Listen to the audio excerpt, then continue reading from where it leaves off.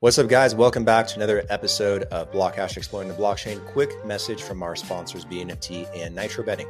BNFT is a groundbreaking platform that combines the unstoppable force of blockchain technology and the limitless potential of artificial intelligence to revolutionize. When you need mealtime inspiration, it's worth shopping Kroger, where you'll find over 30,000 mouth-watering choices that excite your inner foodie. And no matter what tasty choice you make, you'll enjoy our everyday low prices, plus extra ways to save, like digital coupons worth over $600 each week. You can also save up to $1 off per gallon at the pump with fuel points. More savings and more inspiring flavors make shopping Kroger worth it every time. Kroger, fresh for everyone. Fuel restrictions apply. Personalized learning and earning experiences. BNFT leverages AI to create immersive educational environments for collaboration and utilizes DeFi to transcend traditional e-learning experiences. You can also earn exclusive certificates and showcase your achievements with unique NFTs. You can learn more by going to bnft.solutions and their social media channels. Nitro Betting is a top Bitcoin and crypto betting site that allows you to place bets in casino games, sports books, racing, gaming, you name it. It's your money. You should be able to have fun with it too outside of traditional investing. So check out all the action at nitrobetting.eu. All links are in the description below. Enjoy the episode, guys.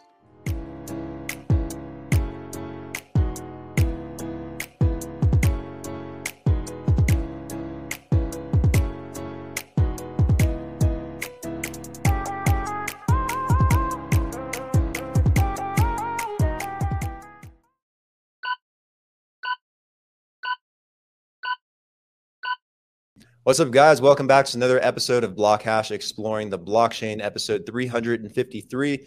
Back again for part 3, we have Seth Hicks with Private Banking Strategies here to talk about those strategies and how they may apply to crypto, preserving and saving your wealth, and privacy strategies. Seth, welcome back to the show, man. How you doing? How's your summer? Hey, thanks, Brandon. Awesome, man. You can probably see I got a little sun on my face. I can at see the that beach in Southern California and out in the sun a little bit too much and had my sunglasses on. I've got the raccoon face like you went skiing. That's awesome. Yeah, I've gotten out a little bit too. I went to Cartagena a few weeks back, actually about a month ago, and got some sun too. Surprisingly, it didn't burn. I'm white as hell, and I thought that I was gonna turn into a lobster, but I survived. Thank goodness. But it's nice to get out, touch some grass every once in a while. Yeah, I forgot to put on the sunblock, man, and I did. I got roasted, man. I got blistered pretty good on the shoulders and back, but oh well, it'll grow back, right? Yeah, it'll come back. Want to throw up the U.S. national debt clock reel here since you sent it over to me. It is wild how high the national debt is. I think it's currently sitting at almost $33 trillion. And credit card debt is over $1 trillion now. Student loans are in a crisis. I think housing is entering another crisis. It's across the board. It's an absolute disaster. Curious what your thoughts are on this, and is this sustainable? Can we keep going in this direction in the U.S.? I feel like something's going to break pretty soon. Absolutely, and you hit the nail on the head. You can't. This is not a sustainable curve. It's become parabolic at this point. I believe you pointed out before we started recording just the rapid multiplication of the national debt, probably doubled in a decade. And I believe when Bush came in, we were to office, the Bush Jr. in the early 2000s, we were in single-digit trillions. So it's rapidly and parabolically increasing, and it probably doesn't need to be said, but that obviously devalues your dollar and your purchasing power. And people have seen that at the gas pumps, at the grocery stores, in housing property. For example, when I was in law school, I went to Pepperdine in Malibu, and there were some great palatial estates. I graduated in 1998, so I was there in the mid 90s. And these palatial estates would be 10 million, 15 million. I had a friend, his family was the caretaker for Brad Pitt and Jennifer Aniston at the time, of a property in Malibu that had like awesome estate style property, private. It was worth about $20 million at that time. Those type of properties now have 10x. I mean, it's 200 million for that property. And you look around and just the dollar doesn't purchase near of what it did even a decade ago, yet alone 2 decades or 3 decades ago. And so it's not sustainable, as we all know. The question is, what do you do? How do you protect yourself? And sometimes people start making more money and it gives them a false sense of security. Like they've got, they're thinking that the 3 times the money they were making a decade ago actually has 3 times the purchasing power, which it doesn't. It probably has half the purchasing power. So there are absolute ways to protect yourself. And I think most of our audience that's in crypto, the type of protection, is diversifying, having crypto, having perhaps metals, other hard assets that are going to appreciate at the same or greater type of growth. Yeah, I want to talk about some of those options, what strategies might be out there for people, because the national debt looks so unsustainable at this point. I don't think it's ever going to get paid down. It's ever going to get rectified in any kind of way. So, the best thing that people can learn to do is prepare themselves accordingly and protect their money and learn to have a little bit of sovereignty over it, privacy over it, and learn some of those methods.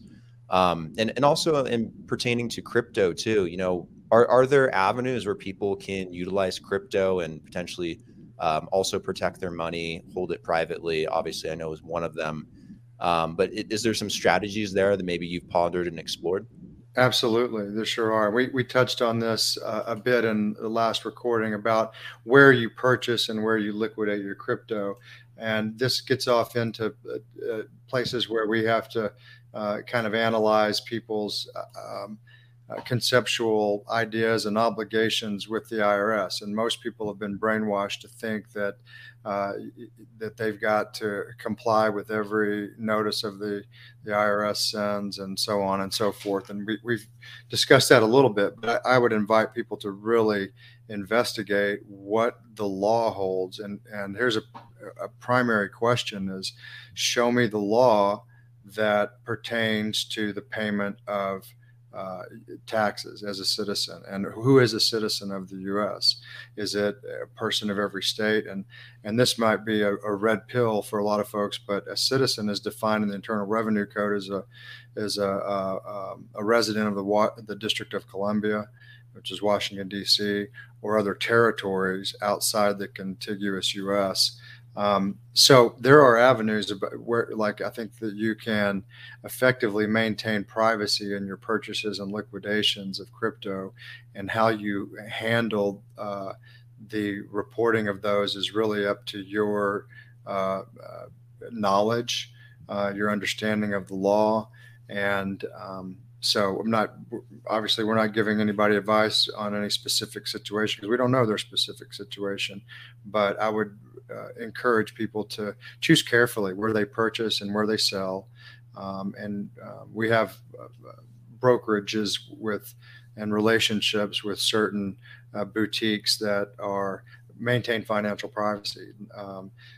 Most people probably know that Coinbase was subpoenaed by the IRS, and they effectively negotiated the disclosure of their client base above a certain threshold, which is pretty low. It was like $20,000, I believe. Mm-hmm. So, that's an invasion of your privacy to the nth degree.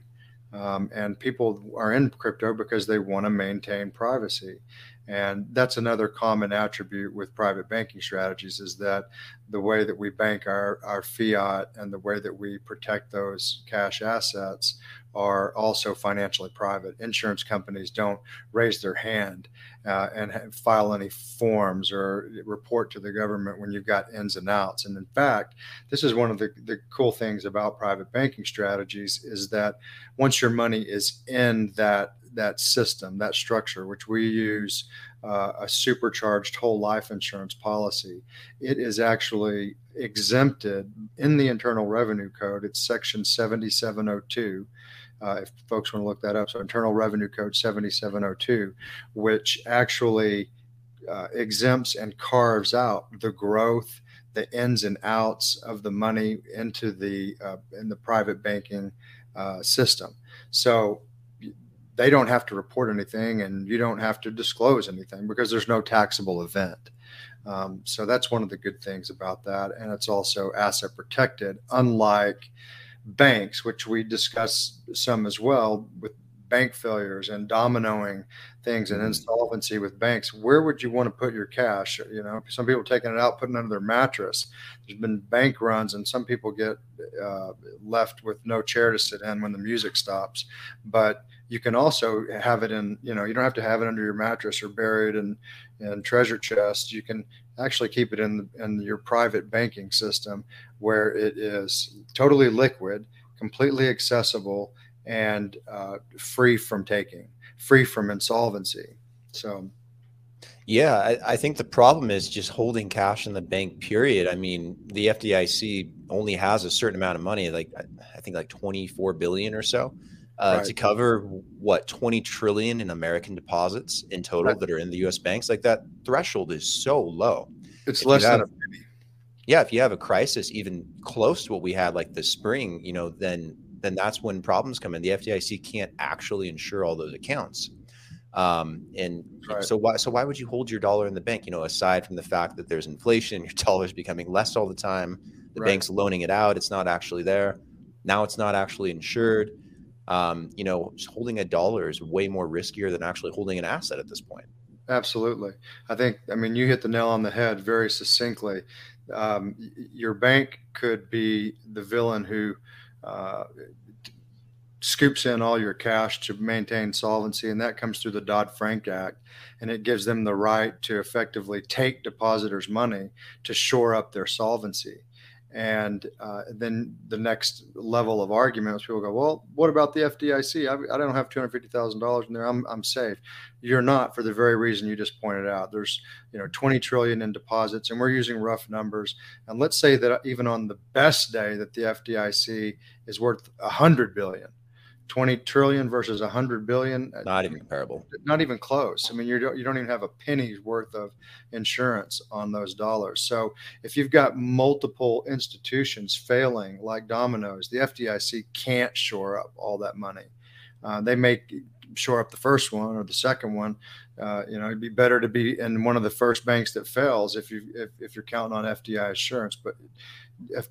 insurance. But if you actually think through it, just like you said, man, there are other assets that are going to hold value, keep pace with inflation. And for example, I mean, some people hate on the metals, but metals for thousands of years have held value.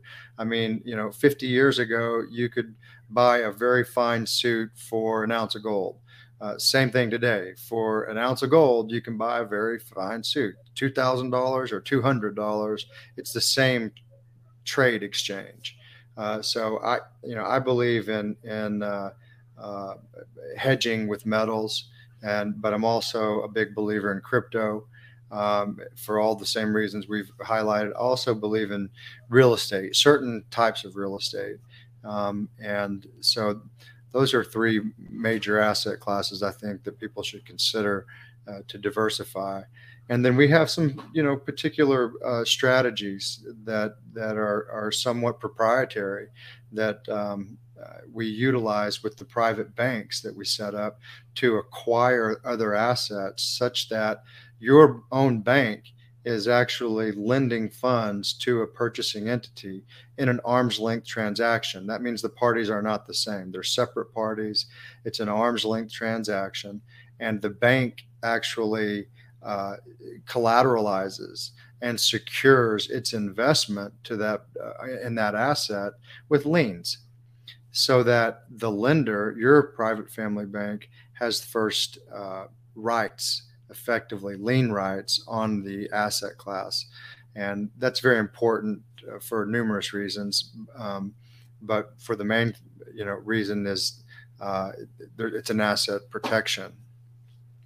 If someone came to you and they said, I have a few real estate properties, I have maybe 6 figures in crypto or 6 figures in metal, and they want to set up a structure, what does that process kind of look like that you would take someone through, and what does a structure kind of look like? Does it consist of setting up like corporate structures? Is it, setting up with a boutique brokerage like you mentioned before, or a private banking partner, or a combination of those things? Or do you have to tailor it to the individual or the company? Give us like a little bit of like an idea of how that kind of gets set up. Yeah, that's a great question, Brandon. It is definitely narrowly tailored, that it's specific to a particular family office or a particular family that has particular goals. So there's a general strategy, but it's kind of like surgery. I mean, you're going to go in with scalpels and actually tailor the structure to the person's particular or the family's particular needs. So, for example, let me kind of give you a hypothetical example. We've got multiple clients that are heavy in real estate, and they have they have cash surplus, and so they fund their private banking entity, which is a separate entity that we structure with the capital to acquire, expand, restructure other debt, any one of those things or other things, to utilize their cash instead of leaving it out in the open, subject to risk. And so that bank effectively finances, let's say, a new acquisition, a new apartment building, a new raw land development structure.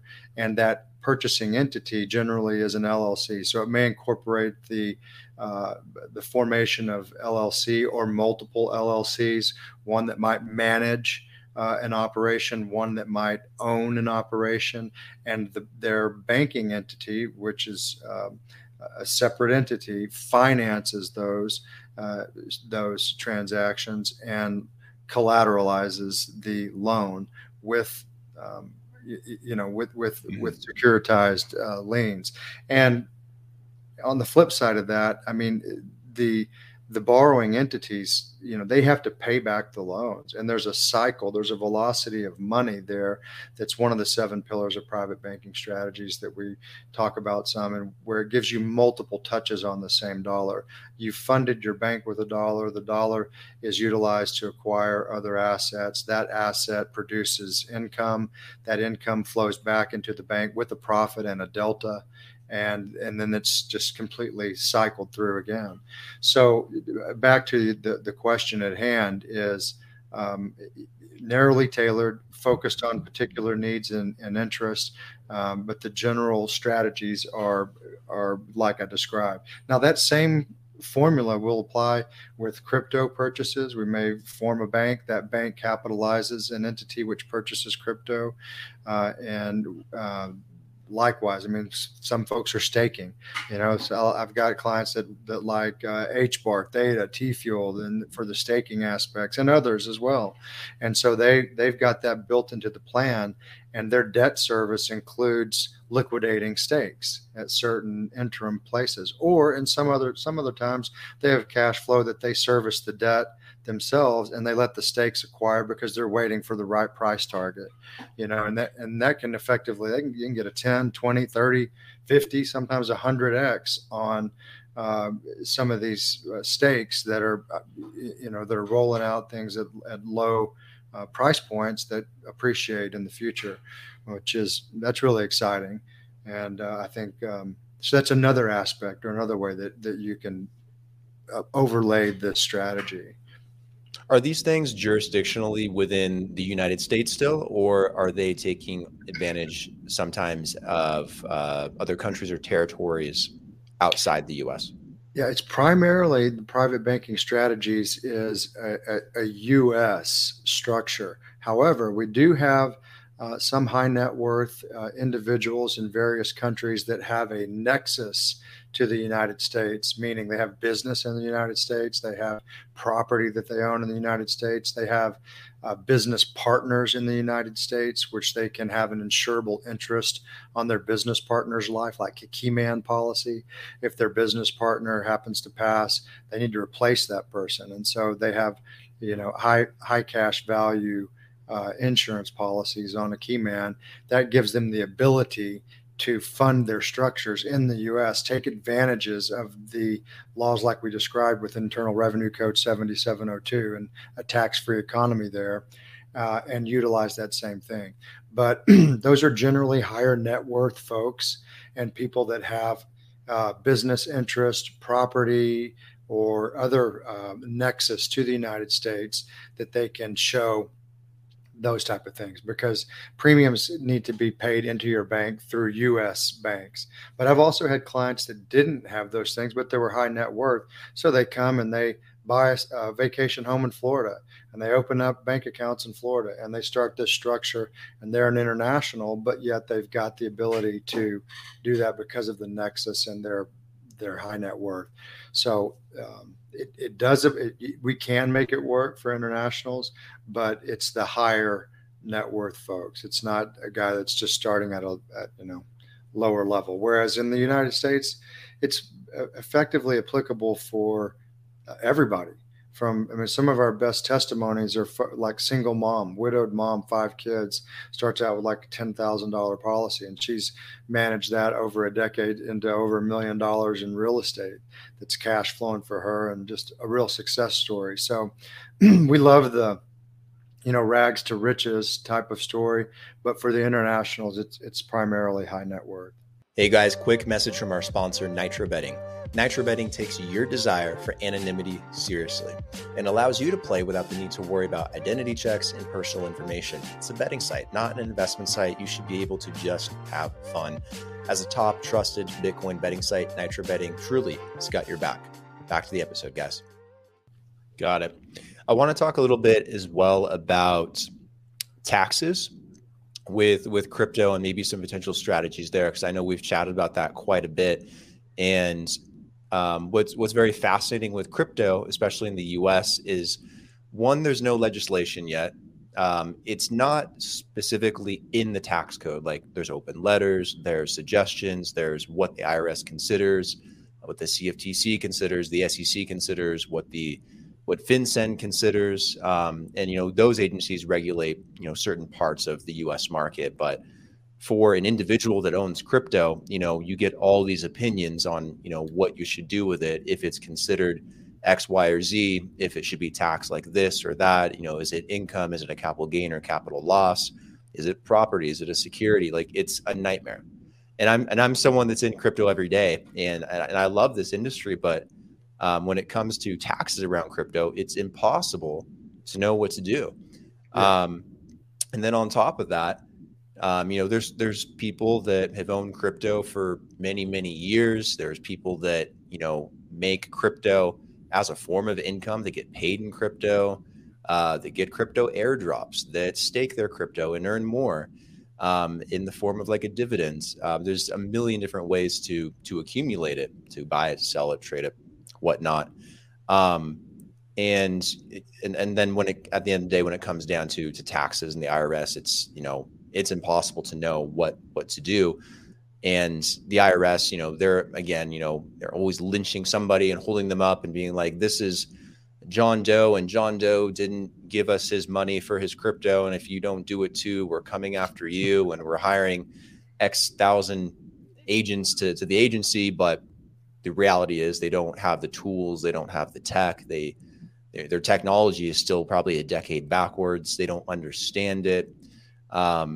What do you do if you're in that situation? You have a bunch of money, let's say, sitting in crypto, regardless of how long it's been there.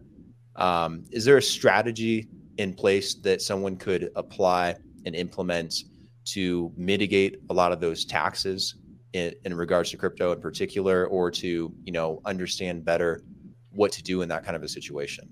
Yeah, I think so. But for most people, it is a total red pill with the Matrix reference, so to speak. So You watch that movie, Neo had an option, red pill, blue pill, took the red pill, went down the rabbit hole, and his eyes were open to a total new world. Well, it's kind of like that with the Internal Revenue Code in my mind, because I think that there are options, and I think one has to educate themselves and become comfortable with the law that pertains to taxation, and really it's more the absence or the omission of the law that applies to most people in the United States.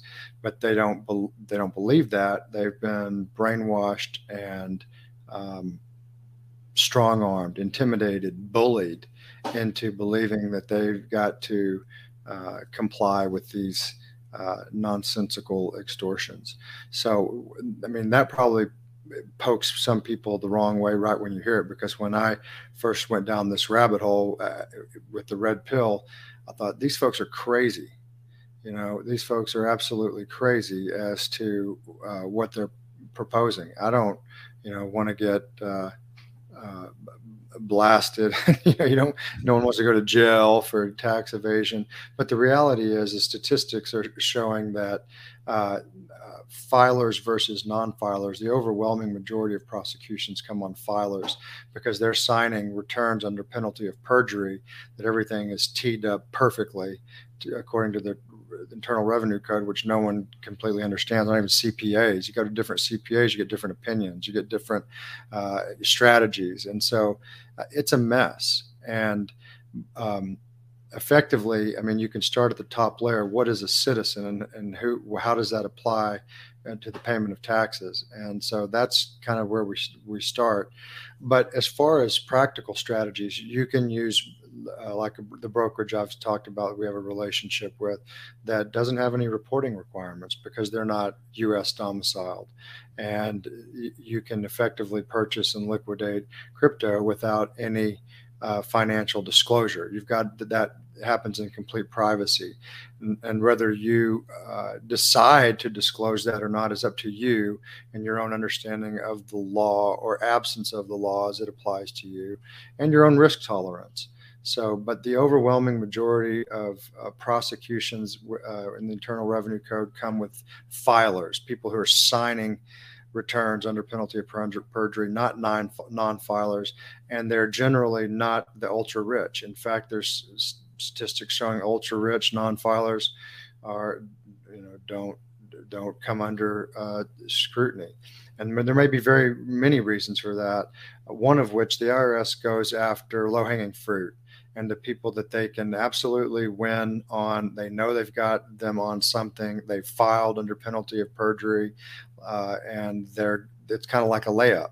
They don't go after high hard cases. They don't go after folks that have tons of cash. I mean, you may recall, maybe you don't recall, but I recall when Trump was debating Hillary Clinton, she goes, he doesn't pay his taxes. He doesn't pay his taxes. And he says, I don't pay taxes because I'm smart.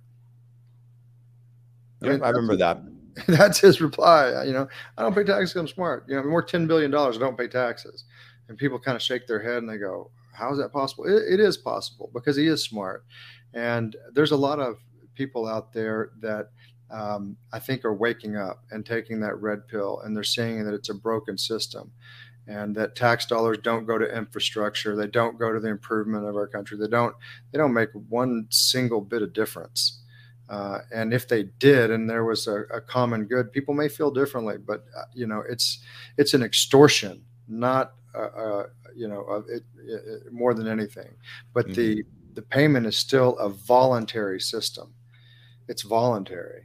And so it's a broad discussion, and we can get off in the weeds, and it will definitely provoke people. It's a polar topic, man. You go black and white, but as far as crypto goes, if our audience is, if they're crypto holders, they want to trade in privacy, they can do so. There are brokerages that can do that, and we have relationships with some. They can keep their fiat in financially private storehouses, in asset protected storehouses, in tax-free storehouses, and it's very possible.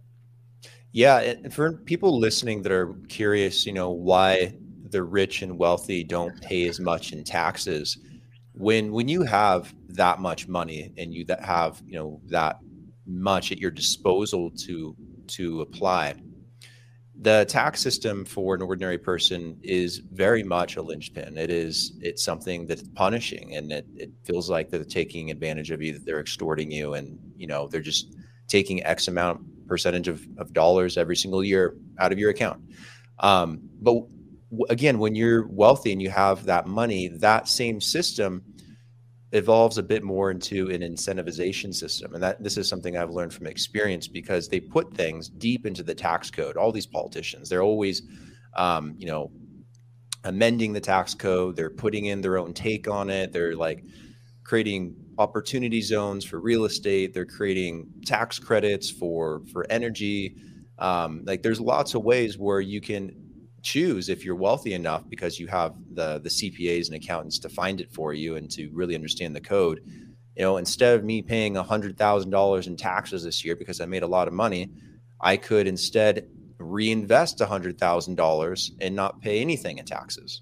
Right. And there's lots of options like that. Again, the whole IRS code becomes an incentivization system for people that have that kind of wealth and that kind of money, because they can afford to look into those things. And it's something that unfortunately isn't accessible to the ordinary person. One, because they don't have the know-how to find it, and two, they don't have the capital to deploy. Because oftentimes they'll say you have to invest X amount of dollars into automobiles or into houses or into land or into solar power or into XYZ neighborhoods or certain investment vehicles. And you get those write-offs, you get those credits, you get tax deferment for years down the line for capital gains. You get forgiven for certain income. So it's interesting. And I've seen both sides of that coin, and the flip side of it being very fascinating, how deep that tax code goes. And it's very thick. Like I can't imagine an ordinary person ever sitting down and understanding it. But there's a lot of opportunity there too for those that are, playing around. They're in the U.S. system. They're kind of stuck in the U.S. system, that are trying to navigate it. Also kind of want to talk about, the 7 pillars that kind of make up private banking strategies. I know we've covered it before, but just from a top-down perspective, would love to cover all 7 of those just briefly to remind people, what those are and how they play into kind of what you do for people. Sure. Yeah. Well, the number one pillar is asset protection. So we want you to set up structures that keep what you make. I mean, there's nothing like making something and having it fall through your hands like sand, and you wonder where your money went. Well, these structures and systems help you keep it asset protected, unlike a fiat money in a bank account, unlike other places. And it also creates a system where you're, like I said, cyclically paying your banking entity back the money that it loans for acquisitions. And so you're getting this multiple cycle. I mean, banks make a ton of money off of our deposits in fiat. I mean, and at fractionalized lending, they can take a 10% reserve, and that's giving them credit. Some can even keep less on reserve. They loan out 90% of your money. You put $100,000 in, they take 90,000, they loan it out, and they make money on money that they didn't never earn. And they keep 10,000 in reserve. So you can create your own system whereby your bank is effectively getting that cyclical payment. So asset protection is one. Tax-free growth. So we've talked on that. The thing about these structures as well, Brandon, is that you don't have to be a millionaire to set up the private banking structure, and you've got the tax-free economy and system by the Internal Revenue Code's own writing, 7702. So that money in and out, you capitalize the bank, there's no taxable event. You take the money back out, there's no taxable event. But if you put money into an IRA or 401k, you can't get it right back out. And you're going to pay taxes at some point. Well, not so with the private banking structure. You don't pay taxes when you take it out. You don't pay taxes on a death benefit when the insurance policy pays on the death of the insured. It's all tax-free. So those are major differences. Financial privacy, we've touched on some, is like the insurance companies not raising their hand reporting transactions, and you've got the ability to fund and withdraw without any financial disclosure.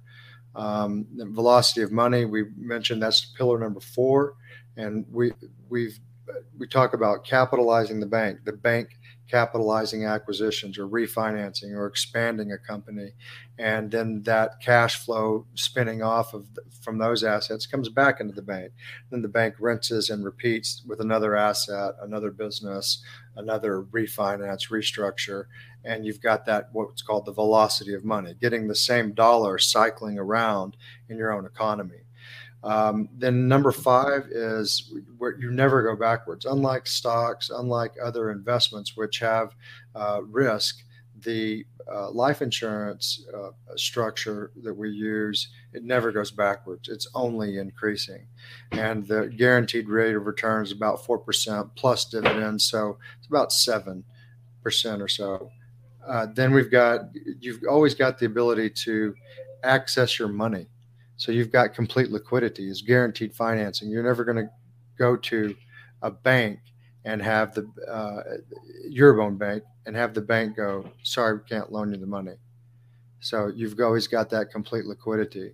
And then the 7th pillar is legacy value. You got tax-free transfer to your heirs. When someone passes and then there's an insurance policy on their life, that death benefit passes to the beneficiaries tax-free. So it's a tax-free system.